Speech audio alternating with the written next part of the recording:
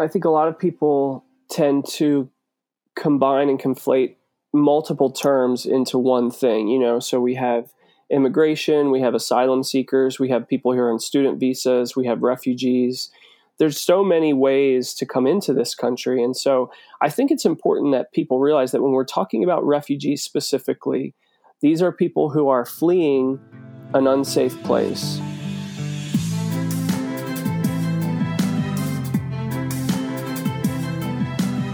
How do you forgive when the wound is still open? How do you leave a legacy of redemption instead of dysfunction? How do you trust God when your deepest fears are realized? Join me, Sarah May, along with some wise mentors along the way as we explore these and other messy heart topics and the strategies we can use to seek healing in the pain and restoration in the ruins. Welcome to the Complicated Heart podcast.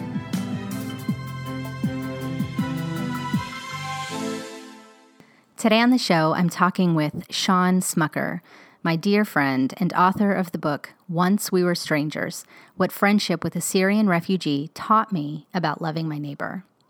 I loved Shawn's book, and I had lots of questions for him about refugees and what he has learned through getting to know a Syrian refugee. I think if you're like me and you've got questions, you're going to love this conversation.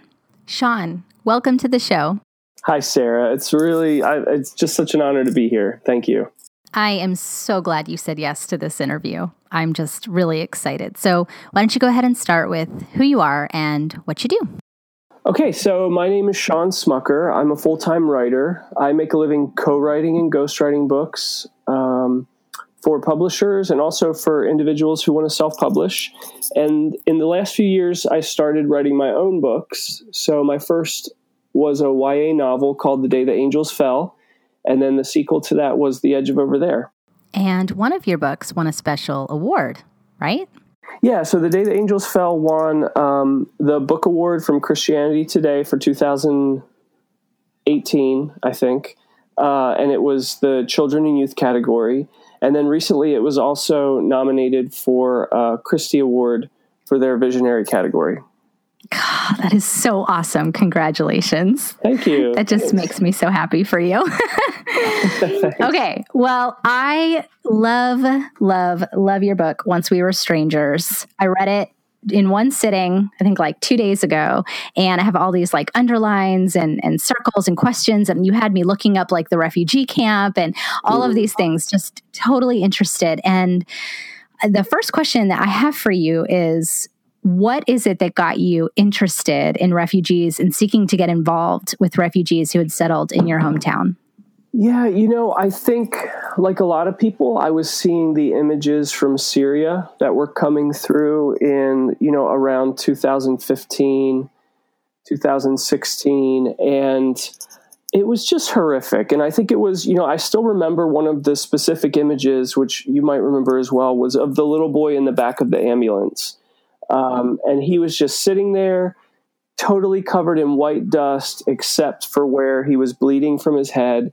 But the thing that impacted me the most was his eyes, because he was just blankly staring from the back of this ambulance as if nothing was happening, And so later to read more of his story and to hear that Church World Service here in Lancaster, they continue to do a lot of work with refugees. Lancaster actually resettles more refugees per capita than any other part of the United States. So we have a huge history of refugee resettlement here. And I just kind of jumped on board with them as much as I could. I started doing interviews for my blog. I did some just quick write-ups on some of the refugees who had come here, some asylum seekers. And it really kind of got me more and more interested in that whole topic. How did you find out about Christian World Services? Did you just Google it? Did you ask friends? Had you always known about it? Like, how did you actually find them? And then did you just walk in and were like, hi, can I help? Like, what did that look like? Yeah, that's a great question. I think they came on my radar through one of my friends, but I can't remember who it would have been. They have a huge presence here in Lancaster. They're always having events, and gatherings and celebrations. And so, I heard about the work that they were doing, and I think I just got in touch with them and got sort of funneled to Stephanie, one of the main folks there. And she was really eager to connect me with refugees so that I could, write up these little spotlights on them. And that was kind of what got us moving forward. Met your now friend, Muhammad. And I'm wondering, can you tell us, how exactly you met, what that looked like, and why you wanted to write his story in a book, or if that was even the original intention?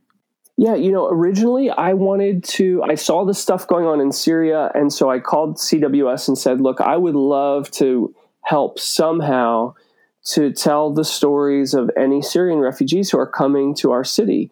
And so at first they said, well, we don't have very many there because it takes years, to get through the refugee system takes years. It takes years. And so normally CWS will only start to see particular nationalities 3 or 4 or 5 years after the conflicts have already taken place. So, this thing in Syria started around 2012. It was the summer of 2016, I think, when I was doing this. And so they were just starting to get their first round of Syrians coming over. And so eventually they pointed me to Muhammad. They said, hey, yeah, we could introduce you to this family. They just came over a few months ago. I think this was August or September.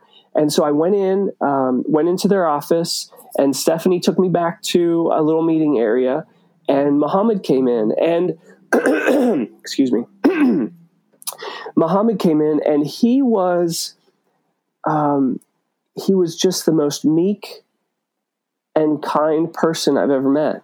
He came in and he shook my hand, with both hands. He was very eager to meet me, and we sat down, and I had arranged to have someone there. Oh my gosh. Translator. Yes. What was his name? Bilal or something? Bilal was there. Yeah. And I've become friends with him also in the meantime, but he was great. And so we were going through this translation process, and I'll never forget, because at that point I was really just interested in meeting Muhammad, 1, and 2, maybe writing a profile about him. I didn't, a book was kind of on the very distant horizon as a possibility, but I didn't have a contract. I didn't even really have an idea necessarily. So we met up, and I told Muhammad at that time, I said, there might be a chance that we can write a book, but, it's very difficult to get contracts these days with publishing houses for a variety of reasons. And so there's a real chance that nothing will come of this meeting. And I remember using those words, nothing will come of this meeting. And Muhammad replied to me through the translator. And then Bilal looked at me and he said, Muhammad has said, there's no chance that nothing will come of this meeting because you're friends now. And it just absolutely floored me that someone who, many of my friends, many of my relatives would be inherently afraid of because of his religion as a Muslim, was so willing to accept me immediately as a friend and to call me a friend. And that really set the stage for, the coming months and years as we became closer friends and then started working together on this story. Yeah. I was struck as I read your book, just how much he was like, no, Sean, stay longer. Don't leave. Like just this sweet, hospitable man, just always wanting you to be there and to spend more time. And how I think in their culture, you had said that they will spend hours just drinking coffee together. And that's the way it is. It's not this isolationist situation that we kind of have here, but people will just spend hours together. Yeah, that was he was always asking me, where do we go to sit with everyone? Like where is everybody at? And, to try and explain to him, well, I have to work. My friends are all working. We're busy with school activities. We're taking our kids here, there, and everywhere. And he would always say, well, someday I am going to organize a meeting and everyone will come and have coffee together. And then he would laugh and he would say, but Marathi, that's his wife, he would say, Marathi, she laughs at me because she says, Americans don't want that, Muhammad. Americans don't want that. And, sadly to say, I think it's true. I don't think we're really looking for that. Yeah. Yeah. I mean, I would agree. I think somewhere inside of us, we're looking for it, but we just think, well, we just don't have the time. Because, we're tired and we're doing all these other things. But somewhere in us, we want that connection. We want that longing. I want to go back a minute. When you were saying you were talking to Muhammad and you said, I don't know if anything will come of this. And I loved his response to you, which I thought, so beautiful. Was he eager to tell his story? Like, did he want you to communicate to people his story? Yes, he did. He was very eager from the beginning. And even before I started working with him, he was interviewed by the BBC. And so his story was, pretty widely shared online. Any chance that he had with CWS, they had set up like a meet and greet for the community to come and interact with some of the various cultures who they were welcoming over. Mm-hmm. And he represented the Syrians. He sort of manned the Syrian booth and was and because Syria was at the forefront of the news at that point, when they had this event, there was reporter after reporter after reporter coming to speak with him. So he has really shared his story a lot, even before I came along. And that was something that was important to me as well, because, I find stories to be extremely valuable and they can be one of the most powerful ways to communicate various things to people. But I'm also really sensitive about, sort of taking someone else's story and using it. And the only way that I could be comfortable doing this book was knowing how eager Muhammad is to share his story. So, why do you think he is so eager to share his story? Has he expressed that reason to you? I mean, I don't know if I've asked him that question directly, but it feels to me like he wants people to know why he's here, almost as a way of saying, look, I don't know if I'm sorry is the right word, but I'm here because I had to come. I'm here because I had to leave. And this is what we've been through. This is the journey that my family has taken. And I'm not sure that he shares that with any sort of deep motives other than wanting to connect, and wanting to create or to become part of a community here. I love that. And we connect through our stories, right? And so here, that's what he's doing. Yeah. And that actually reminds me, you open the book with this quote from Warsan Shire, I think. Shire is how you say it? Shire. And she says, no one leaves home unless home is in the mouth of the shark. Or in the mouth of a shark. And then to echo that sentiment, Muhammad tells you in the book, he says, I love Syria. No one ever wants to leave their home, but we had no choice. And, you and I both know in the news, it's such a politically charged issue, the whole refugee situation, and there's headlines and there's sides and there's all of these things. And there's so much fear tangled up in all of it. And it is complicated and it's confusing. And I just think that being able to hear people's stories helps us to lose some of that fear, to really meet people, to get our hands in the dirt. And I love that you have done that with Muhammad. And so I have two questions for you. The first one is, one of the fears that we have is, we're going to have all these terrorists coming into our country and, all of that might be true. And you address that in the book. But what have you learned about the process of a refugee coming into the United States? Like, what does that look like and how difficult is it? Yeah, so I think it's really important. I think a lot of people tend to combine and conflate multiple terms into one thing, So we have immigration, we have asylum seekers, we have people here on student visas, we have refugees. There's so many ways to come into this country. And so I think it's important that people realize that when we're talking about refugees specifically, these are people who are fleeing an unsafe place. So they, for one reason or another, have left their country. And normally what happens is they gravitate or are taken to refugee camps, which are situated all around these sort of hotbed areas. And that's where they end up living. And, I heard a stat recently that the average person in a refugee camp has been there for well over a decade.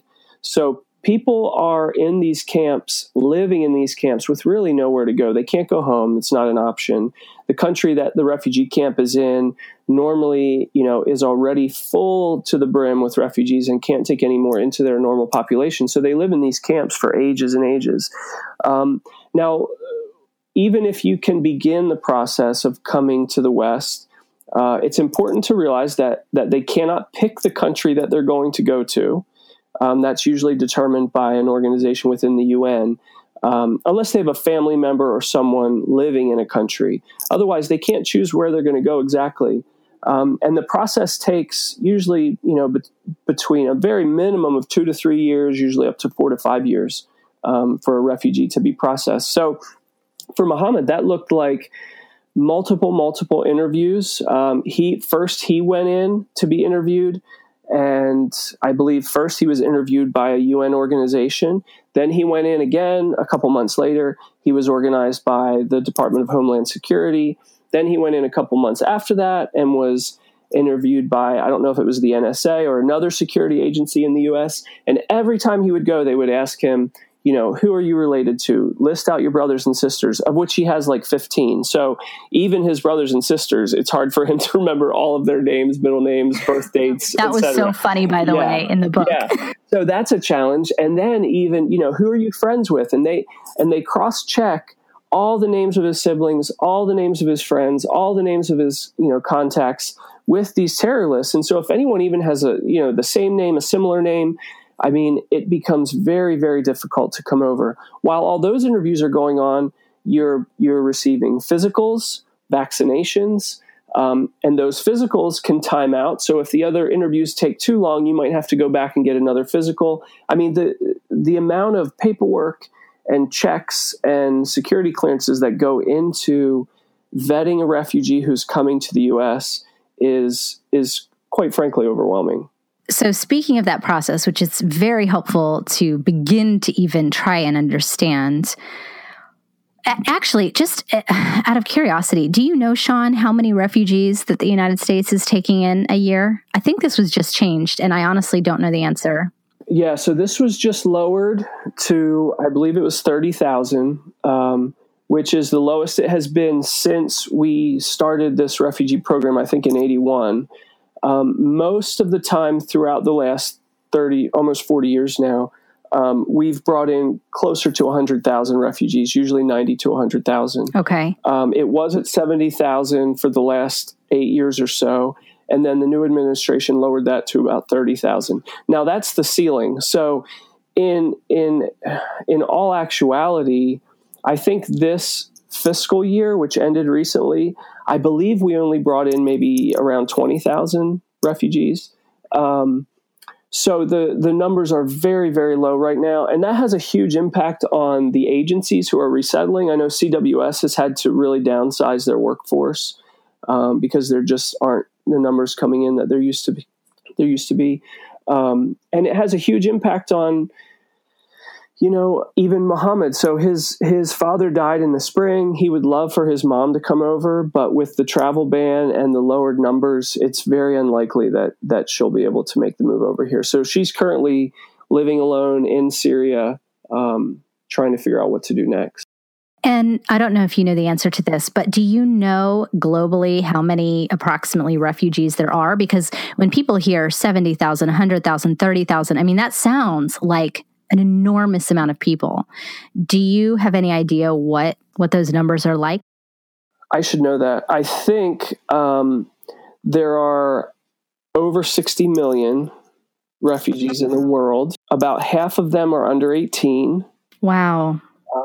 And in Syria, I believe Syria alone has sent out, I think, around 6 million.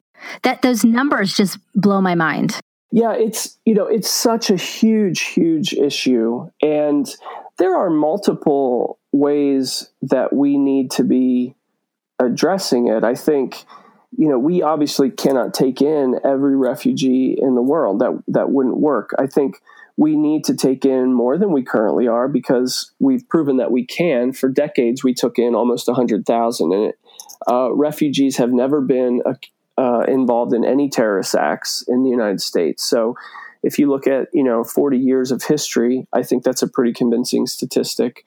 But there are also things that we can do overseas. You look at organizations like Preemptive Love, who are actively providing aid. And that's the kind of aid that can sometimes sort of span the difficult years so people don't have to flee their country. So, there are different sides to the issue.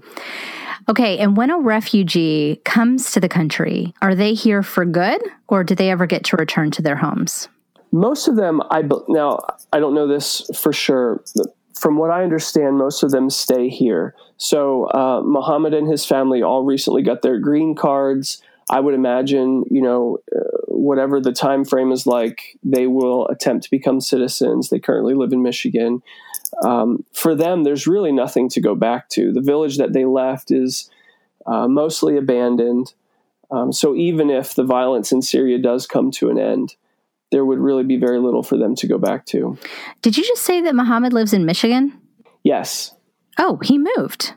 Yeah, he moved, in May of this year. So that was hard. He decided there's a very large population of Middle Eastern people who live in Michigan, and he had a contact up there.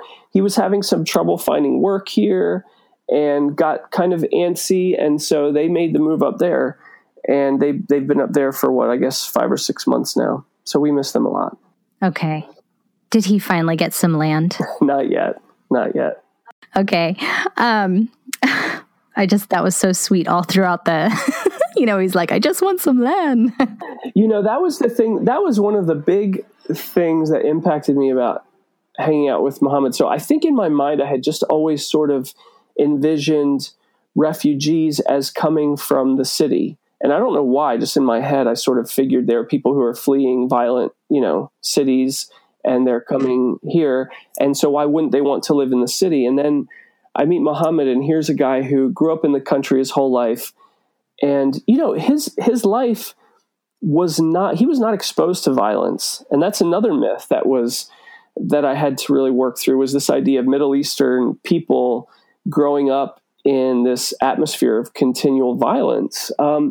His life was completely peaceful. He's a little older than me, mid-40s, and never lived through a war, never saw anyone get shot, never, was around a car bomb going off. This is not part of his reality at all. And then this war comes along, and, he didn't know what else to do. And I think, what would I do? That's just like my life, right? So what if violence or conflict would break out here in Pennsylvania? Where would I go? What would I do? Yeah.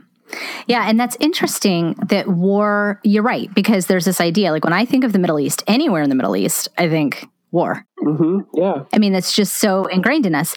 And however, though, there is this interesting comment that Muhammad makes to you, and he's sitting with his friend on a porch in Syria, in the town where he lives, or I guess the town where he fled to. Maybe you can clear that up. And him and his friend are drinking coffee, and they're watching bombs rain down on their town. And they're just having this conversation like, oh, that one hit your house. Oh, I think that one hit my house. And the juxtaposition of drinking coffee and watching bombs hit your house as you talk about it casually seems crazy to me. Yeah. Especially because, to me, it almost makes sense if that was his life. And it becomes this weird thing that you're accustomed to. But it wasn't his life. And so what was that about? that they could just sit there and drink their coffee and talk about these bombs hitting their homes. Could you talk to us a little bit about that or what you learned from that? Yeah. I have a feeling it was something that he became accustomed to over a couple of years' time, So his village, there were people in his village who the government became concerned about because they were trying to break through some of the blockades that were put up around particular cities that had high concentrations of rebels. So because there were people in Muhammad's village, the government would occasionally, sporadically, with no real sort of purpose, park around the village and just start raining bombs in. But because there was also government officials in the village, they would tell them, hey, we're coming, to bomb your village, so get out. So then those government officials would effectively tell everybody else, hey, they're coming to bomb us, get out. So the whole village would basically flee, and the Syrian government would surround the village and bomb it.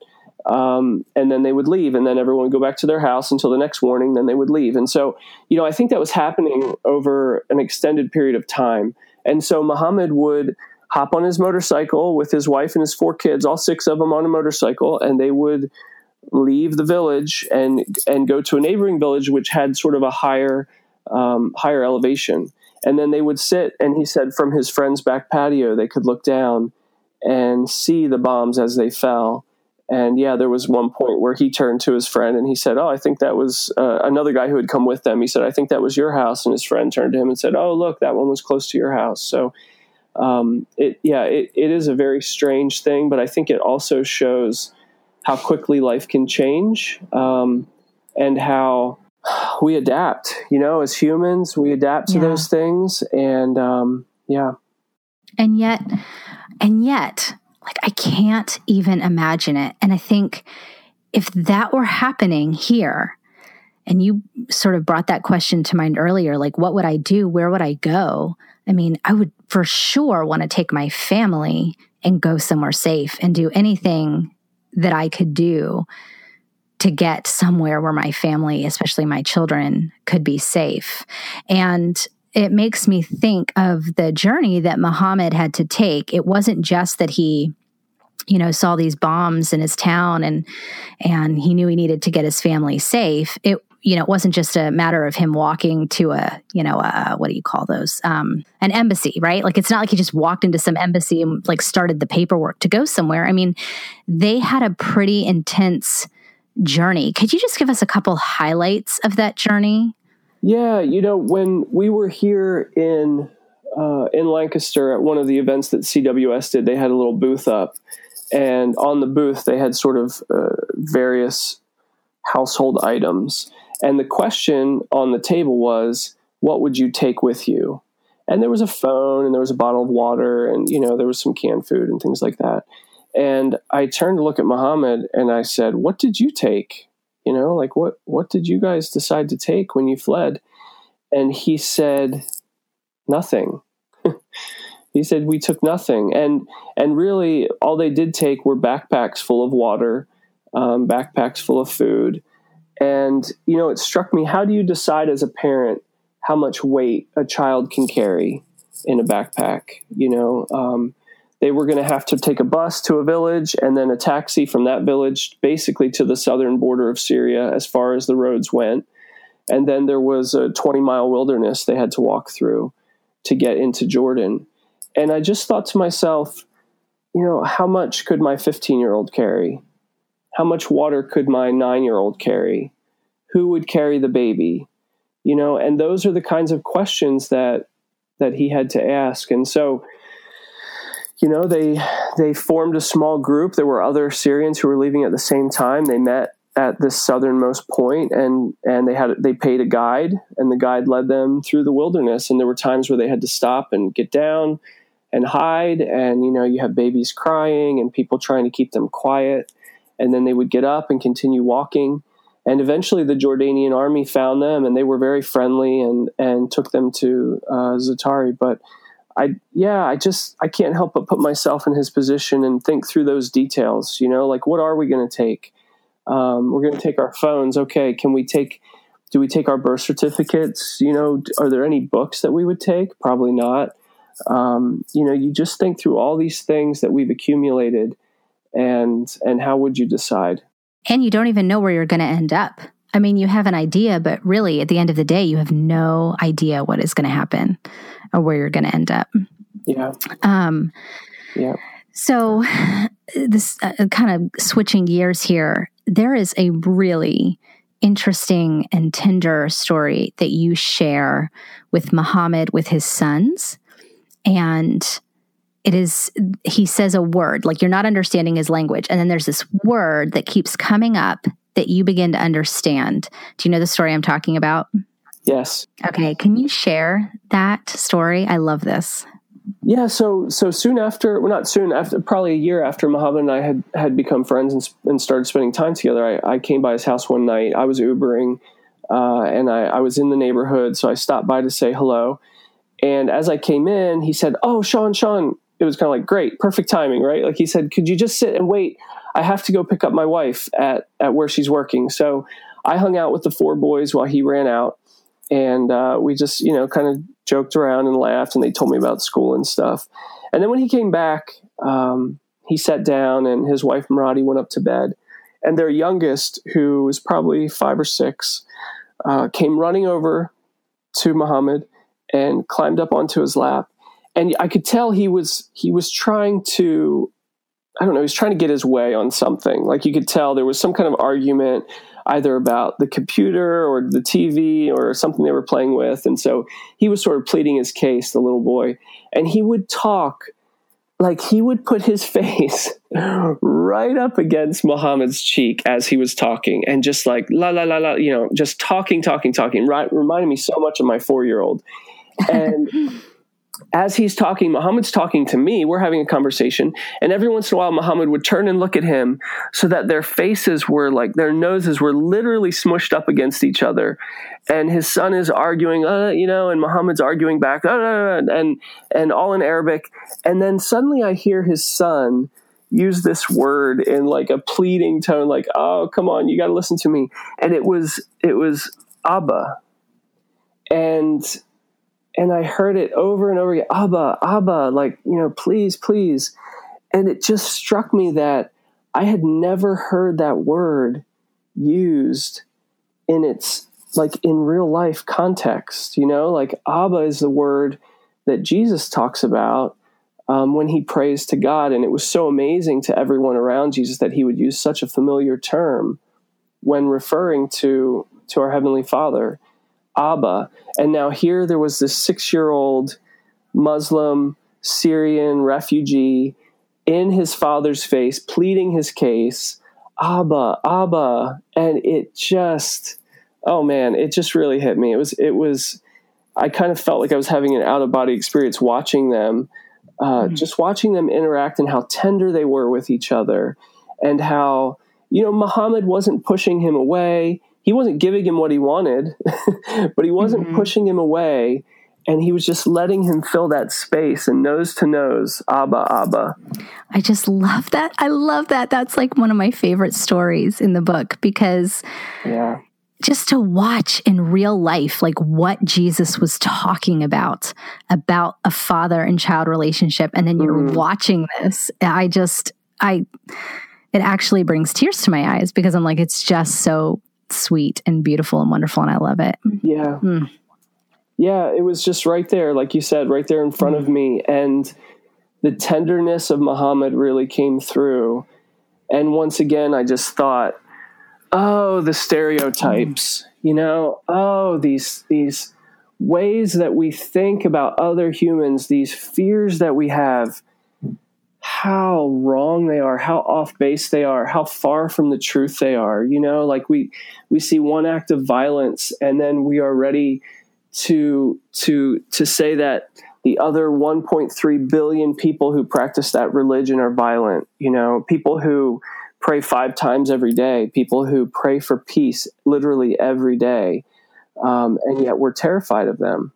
I heard a quote from, I'm going to butcher his last name. I think it's like Brian Zond or Zahad or... Zond, yeah. Mm-hmm. Zond, okay. I heard a quote from Brian Zond, and he says, "An enemy is someone whose story you haven't heard yet."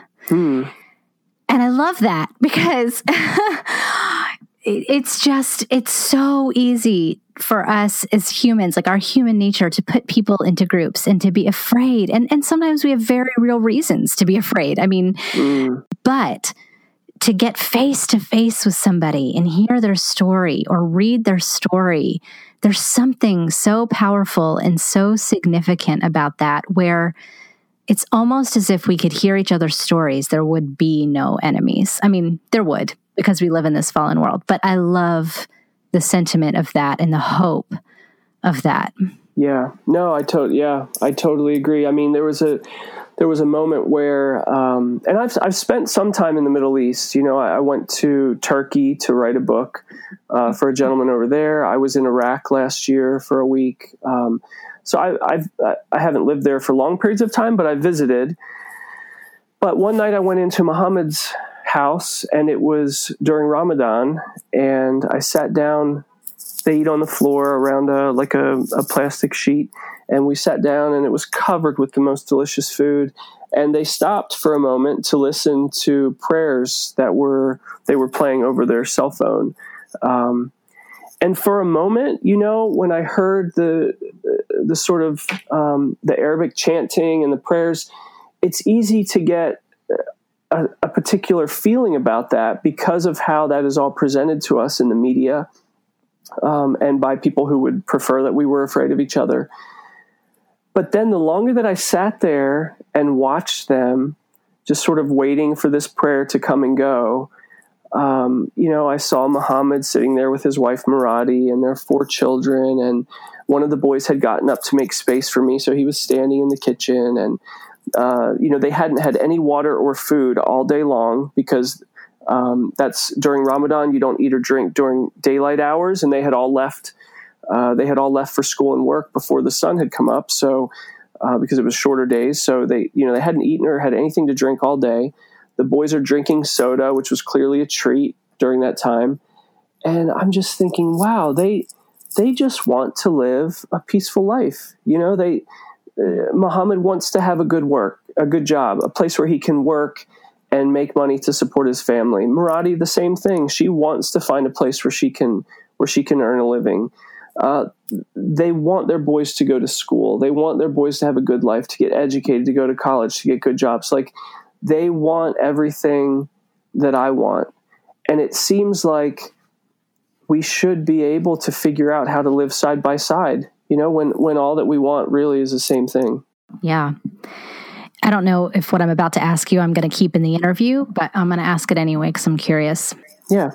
So I wonder, did anything about like sort of the militant side of Islam come up between you and Muhammad, and what are their views on it? Like, I'm thinking, you know, I think of Westboro Baptist Church, right? And how I'm like, cringe, like, no, don't listen to them. And even though they may not be militant, they're certainly, you know, on the fringe of what I would say, you know, is what Jesus wants from us. Sure, yeah. And I'm wondering, you know, how does someone like Muhammad and his family, who are peaceful people, how do they view the sort of extremism that we see in the news?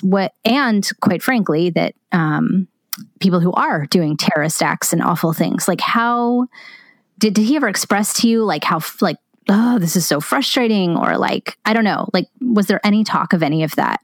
Yeah. So we had a conversation one time about, I just asked him what it was like where he grew up, as far as, you know, what were the different sects of Islam that were practiced in his village, and, you know, was there conflict between those different people and that sort of thing. And he expressed a lot of sadness that the war, it seems, the recent war in Syria, had really caused people to turn against each other. So he was saying that in his village of Dura, before the war, he said he didn't know who was Sunni. He didn't even necessarily know, walking down the street, who was Christian. He didn't know what religion people were. They just lived together. And he said after the war started, then you knew. Then you started to realize, oh, this person is that, and this person is that, and this is a Christian village.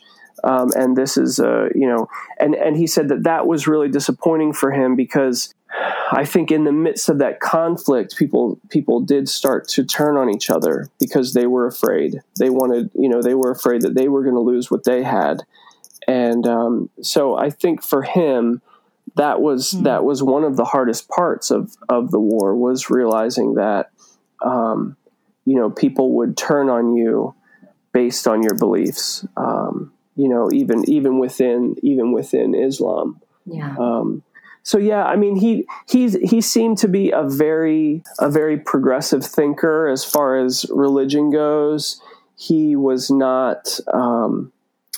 He never spoke about Islam in like a forceful way. I would ask him questions, and his answers were always very gracious and loving. And yeah, I was just always. He really put my mind at ease when we would talk about those things. And I imagine for him being here, like his sons had experienced a little bit of bullying in the classroom. I'm assuming because of them being Muslim. Is that right? That's the picture that I got. Yeah. Yeah. And that's where I would imagine it would be frustrating. Like, yes, there are people who are doing these fringe extremist things, but this is not all of us. Like, this is not, who all of us are, who we all are. That would be very difficult. Yeah. And when Miley and I moved to England, we lived there for 4 years. We experienced just the tiniest bit of that when people realized we were American, based on whatever America happened to be doing at that time, if they approved of it or not. We would either be welcomed in with open arms, or you could just feel people cool off towards you as they realized, where you were from. And yeah, I mean, that's not a fun way to live, when people look at you and just immediately think that they know who you are, what you believe, what you stand for. Okay, so this is just sort of a fun question, but what was something surprising that you learned from Muhammad, either about his home country or being a refugee, or just, I don't know, about him in general? What was something surprising that you learned that you just didn't know before? That's a good question. I think I was surprised by, we talked about it a little bit earlier. I was surprised by how much he wanted to move into the country. He desperately wanted to have a little bit of land for a garden, and he even started gardening outside of his little duplex here in the city, planting flowers and tomato plants and things like that. The food that he would look for was always so interesting to me, and we would have to use Google Translator to try and figure out what exactly he was talking about. But so aubergines, like, apparently they are huge over there, and he was trying to find a place where he could get like 30 or 40 pounds so that he could, make this particular dish and freeze them. He was always on the lookout for like Arabic flatbread. I don't know exactly what the word is for it, but when I would take him into Philadelphia for his dentist appointments, he would always have like another bakery he wanted to drive by to see what the prices were on their flatbread. And sometimes he would come out with, 10 to 15 of these huge packages that we'd load into the car of bread that would last him for months. So it was interesting to see how he was adjusting to life in America, and, just sort of the lengths that he would go to try and maintain some of that Syrian lifestyle, the Syrian food and all that sort of stuff. That was really interesting. Yeah. Okay, so the subtitle of your book is What Friendship with a Syrian Refugee Taught Me About Loving Your Neighbor. So I'm going to ask you that question, but first I want to read this passage. You open your book with Luke 10:25-29, and it says, "One day, an expert in religious law stood up to test Jesus by asking him this question, 'Teacher, what should I do to inherit eternal life?' Jesus replied, 'What does the law of Moses say? How do you read it?' The man answered, 'You must love the Lord your God with all your heart, all your soul, all your strength, all your mind, and love your neighbor as yourself.' 'Right,' Jesus told him, 'do this and you will live.' The man wanted to justify his actions, so he asked Jesus, 'And who is my neighbor?' And all throughout your book, you add these passages of scripture that have to do with foreigners and neighbors and loving them. So, of course, now I'm going to ask you the question, what have you learned about loving your neighbor through your relationship with Muhammad?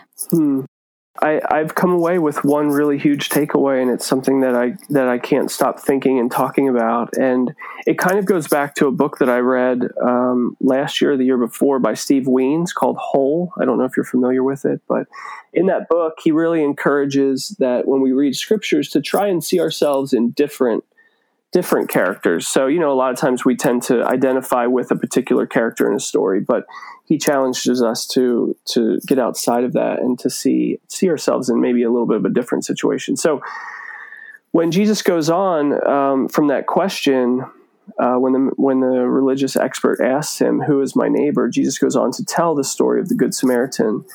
And I think, it's pretty standard for us here in America to see ourselves as the Good Samaritan. How should we contribute? How should we help someone who is hurting, someone who needs help? We shouldn't act like the Levite who crossed over the street and kept going. We shouldn't act like the other religious expert who paid him no mind. We should act like the Good Samaritan. And so I think I went into this relationship with Muhammad just assuming I'm the Good Samaritan, in this relationship. I need to come in. I need to help him. I need to do whatever I can to make his transition into American life easier. And sure, to some extent that was true. But as our relationship progressed, as we became closer friends, and I sort of saw what Muhammad had to offer me, as far as helping me to become less fearful, helping me to change my mindset about foreigners and strangers, helping me to become a better friend, which I realize I'm not, I don't think I'm a great friend now that I've gotten to know Muhammad and seen what real friendship looks like. I started to realize that maybe, or at least to question, maybe I'm not the Good Samaritan in the story. What if Muhammad is the Good Samaritan? What if I'm the one who's hurt and lying on the side of the road and in need of help? And I think this is really hard for us as Americans to see, because we have all the material possessions, we have the relatively safe country to live in, we have the things that we need, we have food we have decent education at our disposal. So it's easy to think of ourselves as being the ones who have everything to offer. And I think as I became friends with Muhammad, I started to realize, hold on a second. I do not have everything to offer. And in fact, my Muslim friend here from Syria, who just, had to flee his country, actually has a lot to offer me. I love that. Talk about flipping the script and seeing something in a whole new way, a whole new perspective. I really love that, Sean. Okay, so as we get close to ending, what encouragement would you give those listening in regard to what you have learned about refugees and with your friendship with Muhammad? Yeah, so I think the first thing that I would say is become a better neighbor. And this is something that I'm growing in all the time. You don't even have to begin with refugees, get to know the names of the people who live next door to you, who live across the street, and offer yourself, be willing to be a friend, make time to be a friend, make space. If you're part of a family, sit down as a family and consciously think about how you're allocating your time. It's so easy to get swept up into activity after endless activity to the point where we really have no time to interact with people outside of our family unit. And so I think that's the first thing, is to think about how you can be a better neighbor just to the people around you. But then, there are refugees in every city, in every town. And I think, in some ways they blend in really well because they don't want to draw attention. I think especially in these times, there's so much fear to go around. I think many refugees are concerned about drawing attention. So they blend in really well, and we tend to overlook them. I think as white people, it's easy for us to just kind of overlook people of color, the people who live around us. And so open your eyes, and see who you cross paths with on a daily basis.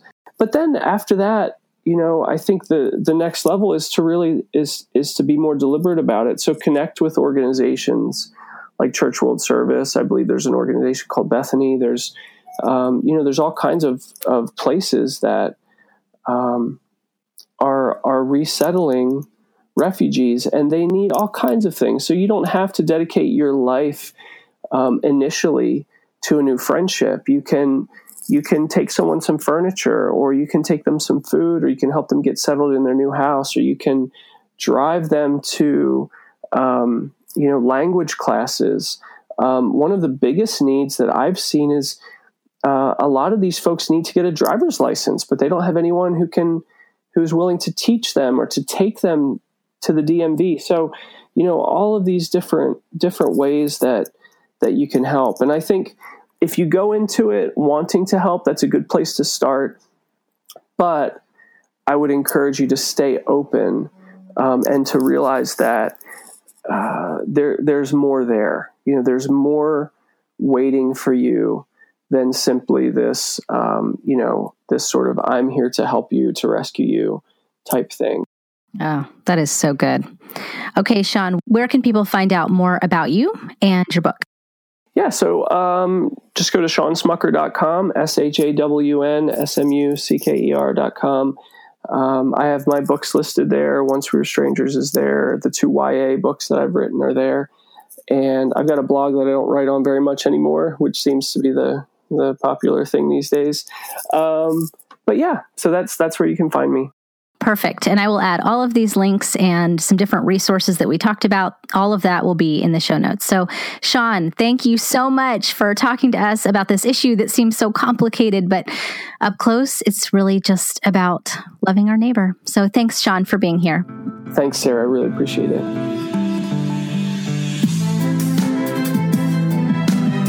Thank you for listening to the Complicated Heart podcast. Loved this episode? Head over to iTunes to subscribe, rate, and leave a review. Reviews are how people know if they should listen or not. So please, if you like the show, take a minute and give it a review.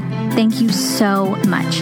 If you want to know more, check out sarahmay.com/The Complicated Heart podcast. See you next time.